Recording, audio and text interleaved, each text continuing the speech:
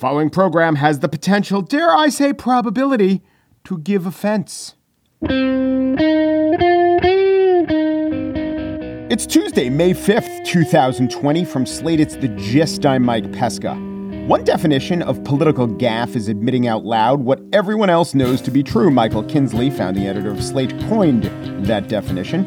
Then there is the saying the quiet parts out loud type gaffe that Donald Trump has perfected so as to make it appear that it's not a gaffe. This is why when Texas Governor Greg Abbott was caught on tape admitting to what clearly is scientific fact, it was regarded as somewhere between a Kinsley gaffe and a Trump blurt and maybe a run-of-the-mill damaging leak on tape. So unearthed by the Texas website Quorum Report, here is Governor Abbott, for the first time admitting, in a way he will never do in public, that the state's plans to ease restrictions will necessarily lead to an increase of easing coffins into the ground. How do we know reopening businesses won't result in faster spread or more cases of COVID-19?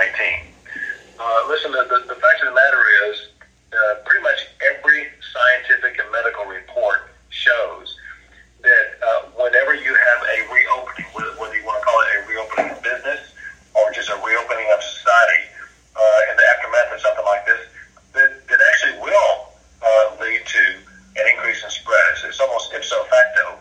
Aha! Goes the coverage of this. The governor is sanguine in public, but realistic, bordering on gimlet-eyed in private. That's a disconnect. You see, I interpret it differently. I think Governor Abbott is realistic in private. That's good. He seems to be, in my opinion, too aggressive in reopening his state. But it's his state, and those are his people. And the people of Texas are largely anti-government overreach types. And so that's why I'm kind of glad that this is a sign that Governor Abbott is in the reality community, not the faith-based community or the ideologically driven community. It seems that this is the best we can hope for in Texas, that the person in charge is not a total idiot or a madman. In Lieutenant Governor Dan Patrick, former radio shock jock, they have a little bit of both. In several states of the former Confederacy, I wouldn't be so confident about leadership, but Abbott knows this could all go wrong. And that's a good thing. I mean, it's a bad thing. It could all go wrong, but it's a good thing that he knows it. And if it all goes wrong in the worst way, you'd hope that he would be the sort who will at least pull back before it's too late. On the show today, I spiel about some bad conclusions about Joe Biden's guilt. But first, that part about going out and coming back, well, that's what we call the hammer and the dance. Texas loves its firearms and the smiths who craft them. That's the hammer. The two-step is a well-known Texas dance. But I'm not sure the state would be great at the hammer and the dance. That is Tomas Pollo's phrase for negotiating the end of quarantine and the phased-in return to, and then maybe retreat from, the normal way of doing things. He wrote about this in an influential post in Medium, and now Tomas Pollo is up next on The Gist.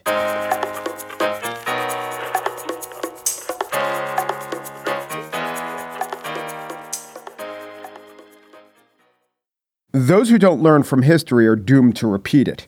Now, you probably heard that phrase. You probably know that George Santa Anna said it. But who was George Santa Anna? Was he an historian? No, he was a philosopher, essentially, and did some poetry. How about the man in the gray flannel suit, which pretty much came to define the white-collar worker of the post-war period? Was that coined by a sociologist or an expert in industry? It was not. It was a novel by Sloan Wilson, who was a novelist and wrote for The New Yorker. The point is, sometimes people, smart people, in industries that are not the exact industry that they're talking about, come up with an insight or even a phrase that is extremely valuable. Such is the case with the phrase, the hammer and the dance.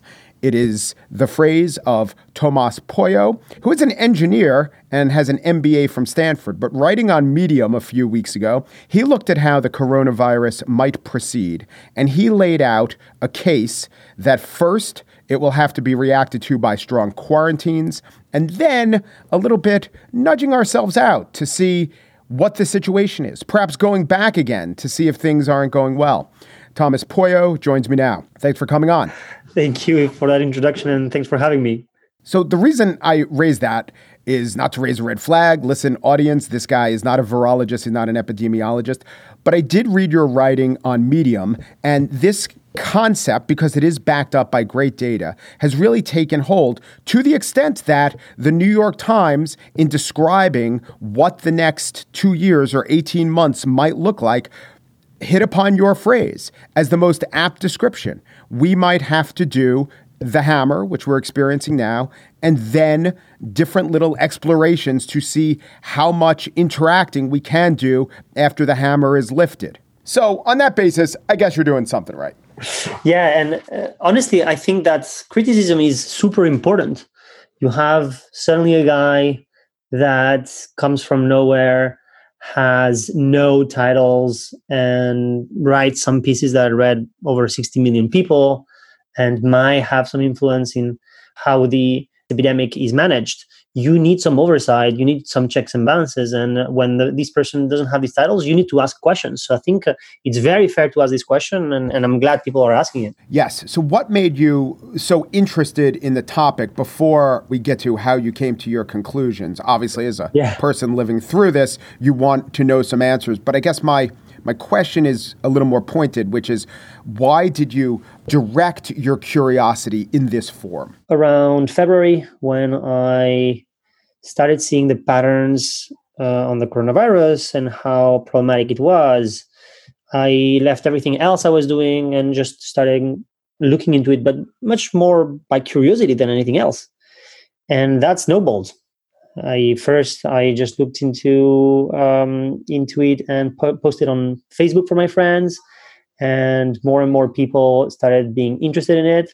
And then I noticed that many people were not taking it as seriously as they should have. My parents back in Spain were not. My company was not closing when I thought they should have. And that was the same problem that everybody was going through. So that's when I decided that I needed to be a bit more vocal about this. And I started posting even more. And one of my friends asked me, hey, can you summarize all of that content that you've posted in one place? And that's the Medium post that I wrote. So it was more of an accident, an interest in pushing this message rather than something designed. Yeah. And so the hammer is what we're experiencing now, unless we're in Georgia, which is you got to stay inside. The hammer of social distancing, but also not going out. Yeah, it's onerous. It's a hammer. And the dance is another way to say it would be the toe touch, but it's not. That's not as nice and mellifluous a phrase as the hammer and the dance. And the toe touch is when things start to subside, we'll maybe go out gradually and thoughtfully and among just certain groups or in certain areas. And then we might have to dance back inside. So it's not one of those dance like no one is watching. The dance is the in and out of a little bit here and a little bit there. That's right. And being very careful on what you do and what works. And a lot of it is going to be around figuring out the right measures that let us out, and being very careful about the steps that you take in your dance. And some of them are going to be missteps, and then you'll need to go back to the hammer. But hopefully you dance gracefully enough that you can avoid it, the way that, for example, South Korea or Taiwan have done it so far. What are the inputs that we need to determine how much, or the type of dance, the choreography of the dance, if you will? Yeah, that's a fantastic question. The dance depends on the measures that you need to take. And so as a result, you need to understand which one are all these measures that can reduce your transmission rate to a level that doesn't have an epidemic. So if you remember, transmission rate is R. Today we believe R is something like 3, which means that any person infects 3 more people on average if there's no measures. And you want to reduce that to just below 1. It's just below 1 and not 0, because it's very expensive to reduce R. You don't want to spend too much money on it. You don't want to close the economy or hurt the economy too much, but you want to have it below 1. And so the entire goal is, what is the set of measures that is going to get us to just below 1? And then you want to track each one of these. From what we know today, the measures are probably a combination of testing, contact tracing, isolations, quarantines, mask wearing, hygiene, public education, physical distancing, and maybe a couple more like travel restrictions and social gathering restrictions. Each one of them, we need to know that we're doing it well so that we feel confident that our dance is not going to get us back to the hammer. So, for example, testing. What does good testing mean? Well, it turns out that most of the East Asian countries that are doing this well are having around 3% of their tests that turn out positive. Out of 100 tests that they make, only 3 of them turn out positive, which means that they're testing a lot of people. So if they are seeing this, then we can use as an indicator the percentage of positives for the tests to know that we're dancing properly for the tests. And we can do that for each one of these measures so that we feel confident that, yes, we're dancing properly. What about, there was a test or a result that was announced, and it's preliminary in New York State, that 20% of New Yorkers in this somewhat upstate mall tested positive for the antibodies. So how would we incorporate a statistic like that if it's validated into the dance? It is one of the most interesting debates, I think, over the last week or so. And it is a data point that, among many other data points, and one of the issues is it is hard to make sense of all of these data points together. For example, there was another serological test in Santa Clara County that also suggested that a lot of people, many more people than we thought, were infected. But I think that from what I understand, that Santa Clara test was flawed in many ways. I mean, understandably in its design about how it was opt-in, and the New York test is maybe better designed because it was more randomized, although not perfectly designed, and again, not validated. So that's the problem when you go into the detail of each one of them. You're right, but then in New York, it was out of a sample of people picked up at a supermarket. So it is a biased sample too. But it's normal to have a biased sample because it's very difficult to get thousands or tens of thousands of people to opt into a blood draw. And so by default, all of the data points that we have, all of them in this epidemic are flawed. The question is not what is the perfect information, but rather how do we take all this imperfect information and we put it together in a way that is consistent. So we don't know today. What you're referring to would determine what we call the infection fatality rate, IFR. What percentage of the people who are infected die? And that number is extremely important because if it turns out to be 0.1%, then it means that this is close to a flu. And then we probably should just let it run. Whereas if it's close to 1%, it's 10 times deadlier, then we shouldn't.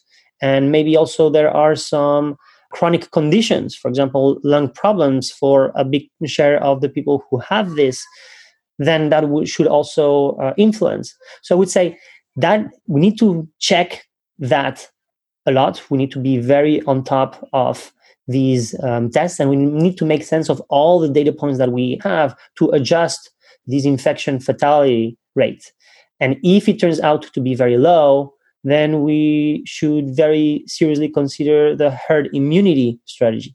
And if it turns out to be very high, then it's the hammer and the dance strategy that makes more sense. That was my question. The herd immunity, that's not really part of the dance. That's like winning the dance or the culmination of the dance. If we do achieve herd immunity, which seems unlikely, but if we do, then we won't be dancing. Is that right? Yeah. So the way I see it, there's 3 different strategies that might end up converging depending on the situation. But first one is you don't do anything. You don't do anything. This infectious disease runs amok. It infects everybody. And then around, say, 60 to 80% of people end up infected. A bunch of them die. But now that everybody is infected, everybody's immune, or enough people are immune that this dies down on itself, at least for this year. Maybe it comes back next year. So that's the herd immunity strategy. Then there's a second strategy, which is flattening the curve, which basically is the same, except that you try to not overwhelm the healthcare system, because we know that the fatality rate increases if the healthcare system is overwhelmed and there's not enough ICU beds and not enough ventilators and so on and so forth. So it is also to potentially, eventually reach the herd immunity, but doing it more slowly, more carefully to not overwhelm the healthcare system and as a result, not over increasing the fatality rate. And then the third strategy is, I think, the hammer on the dents, in which you're not trying to have this slow burn of cases. Like if you do, that's fine. You want it to be in a controlled way, and that minimizes it. But your goal is actually to not have the slow burn. And so as a result, you shouldn't be reaching the herd immunity level. Maybe you do if it takes 4 years for us to figure out a vaccine. But the goal is to avoid it because the consequences might be bad, and we have a hard time figuring out what those consequences are. But based on the available information, we might say, hey, they're too high for us to take the risks. So let's dance and avoid herd immunity. You know, I think maybe in the abstract, it might seem harder to perform the hammer than the dance just because, I don't know, it seems like it takes more strength. Dancing is a fun leisure activity for some. But I think societally, especially in our society, the dance is much harder. The dance is much more based on a subjective analysis. The hammer is a blunt instrument, literally, but it's binary. Stay in. That's easy. I mean, you might be getting something wrong, but the dance can go wrong in so many ways, can be applied in so many ways, and can be argued with in so many ways. Yes, absolutely. It's very easy to apply a hammer, and it's very difficult to dance. You need to be skilled. You have to have learned how to dance. I agree with you. And as we know, there are some countries that were dancing well, such as Singapore, that end up having an outbreak and then they need a hammer and then they go back to dancing. So you're right. It is hard to dance. You need to take all these measures and have them work well for you to dance confidently. And some of them are easy. Some of them are complex. For example, it is conceptually easy to tell everybody, hey, wear masks, make them out of a cotton t-shirt, and everybody should be wearing a mask. That conceptually is pretty easy. And also the enforcement is relatively easy because if you're in public and people see you and you don't have a mask, then that's a problem. Conversely, there's others that are substantially harder. And an example is contact tracing. If we want to do it through an app, the way that Singapore wanted to do it, then you need everybody to be using an app and everybody to have Bluetooth enabled. And you need not just the 20% or the 30% of the population to be using that, but maybe 80%. So you need to figure out all the people in the country to be using this. And you need to have a privacy conversation around what kind of data is sent to the investigators. And you need the investigators to be able to look at that data and take it into consideration when they're doing their investigation. So that's an example of a very complex part of the dance. So I want to go back to one thing, which is how you came up with the structure of the hammer and the dance. And you had people in your own lives, your company, your parents, you said, weren't taking it that seriously. And then you came up with this argument, you buttressed your argument, you labeled your argument. Did you use them as a focus group, essentially, to see if this argument on the page was convincing to them? Yes. It was with my company, but it was with my family too. The problem is if you're just in a conversation, that is very hard to do because you're going to use an argument and they're going to answer with another argument and then you're going to use another one. And so the conversation doesn't work with a situation like this. You need an expose. You need to put together a presentation, a document, say, hey, this is all the evidence. And then the main way that I got feedback on these arguments was through Facebook. I mentioned before that I posted every day or so on Facebook, a lot of analysis, and I could get a lot of answers from a lot of people that were analyzing what I said, that were finding the holes in the data, in the arguments, and doing 2 weeks of this iteration puts you in a very strong position to then put out there something that makes sense. The reason that I ask, it just strikes me that a lot of argumentation these days, we say argumentation and maybe in the back of our minds we think, oh, the design is to convince someone, but it's not. It's to confirm an audience's worldview and to get some popularity or clicks or approval or maybe to monetize that, telling people what they already know. But you actually were going about it to try to convince people. And therefore, the methods that you used are a little different than the methods that we often see in argumentation, the usual kind. It just strikes me that you came up with the framework that has become the framework for how to conceptualize this. And you were also quite diligent in how you went about constructing the argument using feedback and stress testing. And I don't know, I think maybe a lot of other people who try to put ideas out there could take a lesson in the abstract, a lesson from you and your methods in how you put together the hammer and the dance argument. Yeah. So in most of life, the world doesn't change that much. The world changes slowly enough, and the consequences of our actions are far enough in the future that we can keep our model of how the world works, and we don't need to revise it, and it's fine, right? So that's why I think confirmation bias exists. You grow up, you create your understanding of the world, your framework of how the world works, and then you don't need to revise it too much because the new data that comes, if it strengthens your vision of the world, you're going to take it in, and if it doesn't, you're going to disregard it. And so that's an example is fake news, right? When you are able to select the reality that is relevant for you, it's because reality doesn't have immediate consequences on you. That changes during an epidemic because the reality is going at an accelerated speed. And if you don't take it into consideration, you're going to have an accident. That changes a lot because when people before could tell themselves stories and not listen to the data, you can't do that anymore in an epidemic. And a lot of people did not understand that because they're not used to it. So in my case, what I did was not as much coming up with an idea and then trying to convince people, but rather looking at the data, understanding what is happening, and then trying to make the consequences as clearly communicated as possible. So it's not the story defines the data, but the data defines the story. Thomas Poyo has been writing about coronavirus in Medium. He also tweets interesting things at TOMASPUEYO. And he invented the phrase, the hammer and the dance, which might just be our reality for more than a year to come. Thank you, Tomas. Thank you very much. And it was a pleasure being with you today.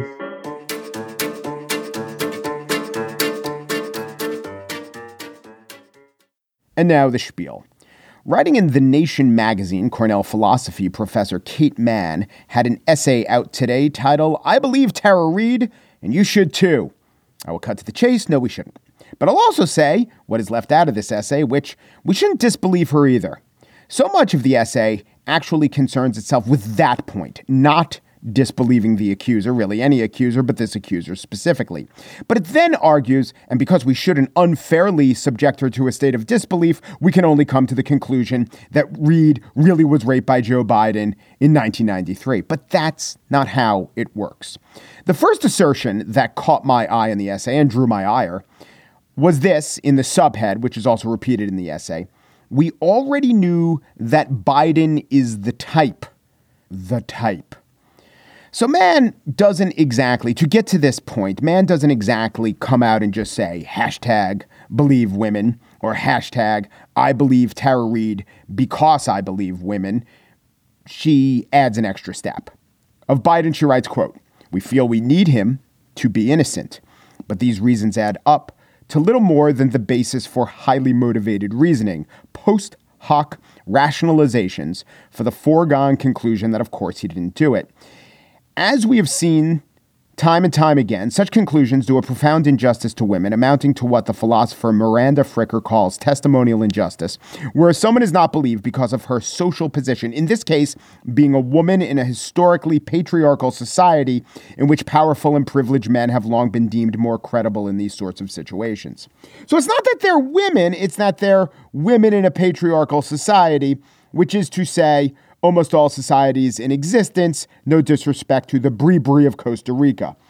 This is just a few extra sentences that don't change the premise of writing hashtag believe women. Personally, I believe we do injustice to women when we disbelieve them about something that actually happened, not because they're women and this is a society, but because not believing things that actually happen, that did happen, is inherently unjust.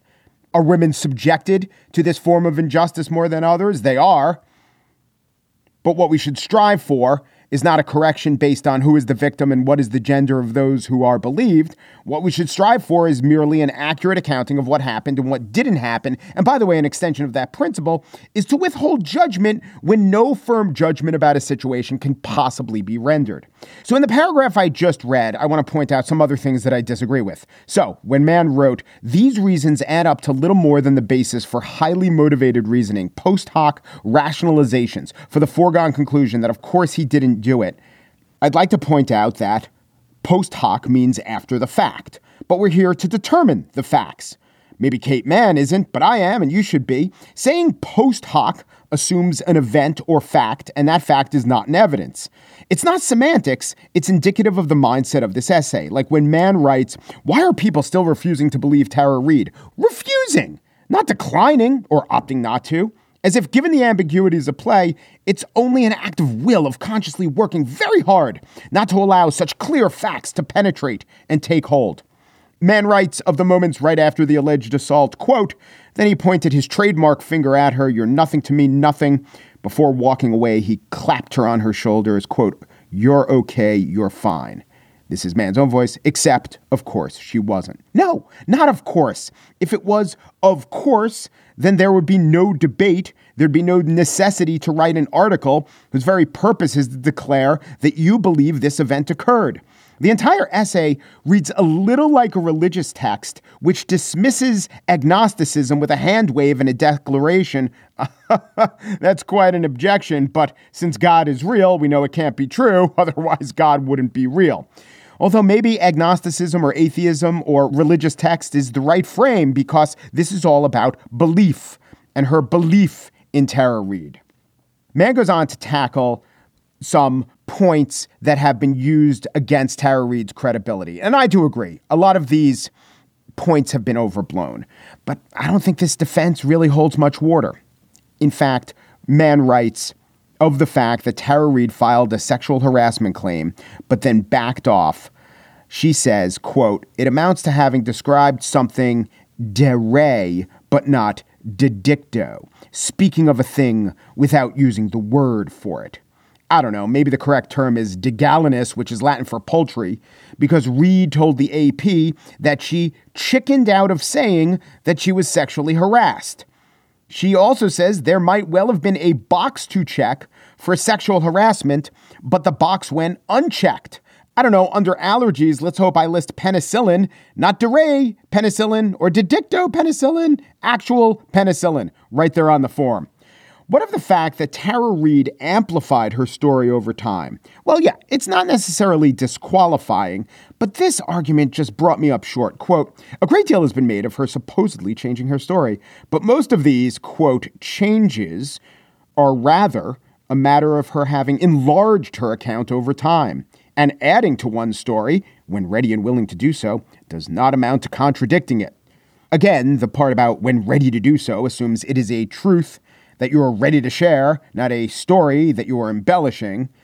And I do think it's fair to at least question why Reade, for a year, alleged hair and neck touching and then enlarged the story to rape. It's not nothing. It's not everything, but it's not nothing. Could be that she's finally ready. Could be something else. I was going through the National Registry of Exonerations, and there are dozens of cases of witnesses changing their story at trial or pre-trial, amping up and embellishing the implications of what they supposedly saw and getting a conviction, a false conviction. As I said, I was reading it in the Registry of Exonerations. Finally, there is this part of Mann's piece which brings up a point I've been wanting to mention for a while. Some listeners might not like it. I'm going to say it anyway. So I already quoted this line of the article. Given this strong evidence, why are so many people still refusing to believe Tara Reade? Now, the answer Mann gives is, quote, among the primary reasons, an unwillingness to believe that Biden is, quote, the type, and sheer political inconvenience. But we know, alas, that Biden is the type. Mann goes on to make the case that the type who touches a woman's shoulders and smells her hair, as we've all seen Joe Biden do, is the type to use his finger to penetrate a young staffer alone in an empty corridor. Is there a study of handsiness that shows this to be the case? Is there evidence that rapists start as shoulder rubbers? The belief stems from an ideology that placing your hand on a woman's body against a woman's will is on a continuum where that's on one end of it and rape is on the other end of it. It's all part of a piece. I don't think that's necessarily wrong. For some people who do this, I'm sure that's accurate. That's the way to describe it. But I think that this could also be seen not on the I take what I want irrespective of the wishes of women continuum, but on the I am an active empathizer who has always used touch continuum. Because I think there's a huge difference between Biden's shoulder rubs and hair sniffs and assault. And it's a difference not of degree, but of kind. So many of the anti-Biden arguments will say, no, it's of degree. I'm here to make the case, not necessarily. So, no rapist, no assaulter actually thinks that rape is an adaptive strategy that aids them in doing better in the world and succeeding in however they define success. Rapists don't think that rape gives them status, or at least not in our society. It doesn't give them power. It doesn't give them credibility. It doesn't allow for professional advancement. I mean, many assaulters know they have to cover their tracks. They have to deny it. Cosby, Weinstein, most stranger rapists. Yes, there are also the assaulters, this was mentioned in the essay, who tell themselves that women, quote, really want it, but they don't brag about it, mostly in most mixed company. They don't do it thousands of times in front of television cameras. They don't honestly believe that their assaulting has helped them professionally. But Joe Biden believes his handsiness has helped him, and I think he's right. Joe believes, and he's one of the most successful politicians there is, he attained the vice presidency. He believes that his success is rooted in empathy, and his empathy is so often expressed via touch. Again, that doesn't excuse it or make it right. It doesn't excuse making anyone uncomfortable. I'm not that type of person, but it is plausible that Biden never even conceived that he was inconveniencing, let alone assaulting anyone. And if Joe Biden had conceived this in 1972, internalized the dictum, don't ever put your hands on anyone who doesn't ask first, it probably would have hurt his career. I mean, he wouldn't be the Joe Biden that we know, which is a very successful politician, the success largely based on his capacity for empathy. And just as the Pope touches parishioners and parents touch their children and children hug their grandparents, Joe Biden, I believe, saw himself in this mode. I think there's no evidence he got any sort of sexual or powerful satisfaction from any of these touches. There's a lot of evidence that Joe Biden saw rubbing someone's shoulders or putting his forehead next to theirs as just a much more efficient, impactful form of a letter to a constituent, as doing what a leader does, what someone who wants to show that he cares does. And you know what? The testimony of so many of the people that he's ever done that to or for agrees with that assessment. And if Joe Biden saw himself in that mode, and regarded the vast majority of his interactions as positive, and most of them were met with thanks, they conferred upon him the belief, which is also paired with a fair amount of proof, that he was making connections, that he was bonding with people, and that therefore those acts do not fit in with any type of the type. Anyway, there really isn't a type or a belief structure or a philosophy, a reasonable philosophy, that gets you to any sort of firm conclusion in this case. Slogans, hashtags, habits of mind, and warnings against overcorrection, they're all rough proxies and imperfect ones for the real question, which is, did Joe Biden rape Tara Reade or not? Either way, one of the two people in that sentence is lying, as is anyone besides them who tells you they know one way or the other.